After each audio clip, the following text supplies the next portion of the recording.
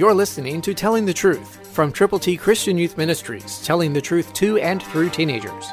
Here is Triple T founder George Dooms. Believe on the Lord Jesus Christ. He who believes in the Son has everlasting life, and he who does not believe the Son shall not see life, but the wrath of God abides on him.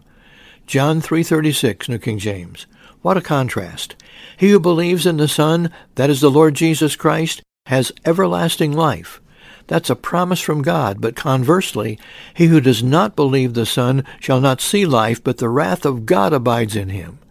Condemnation has already happened to everybody, and they remain condemned until and unless they believe on the Lord Jesus. When that happens, by believing, God provides through the Lord Jesus Christ everlasting life. That's a wonderful promise from God. But you can share that with as many people as you care about so that they too know how much God loves them. God loves you, and he wants you to love other people.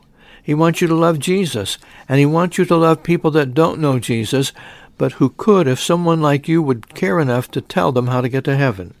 May God bless you as you prayerfully consider telling people everywhere. He who believes in the Son has everlasting life, but he who does not believe shall not see life. Share that good news and that terrible, terrible tragedy for unbelievers. Pray and go with the gospel. Christ, through you, can change the world.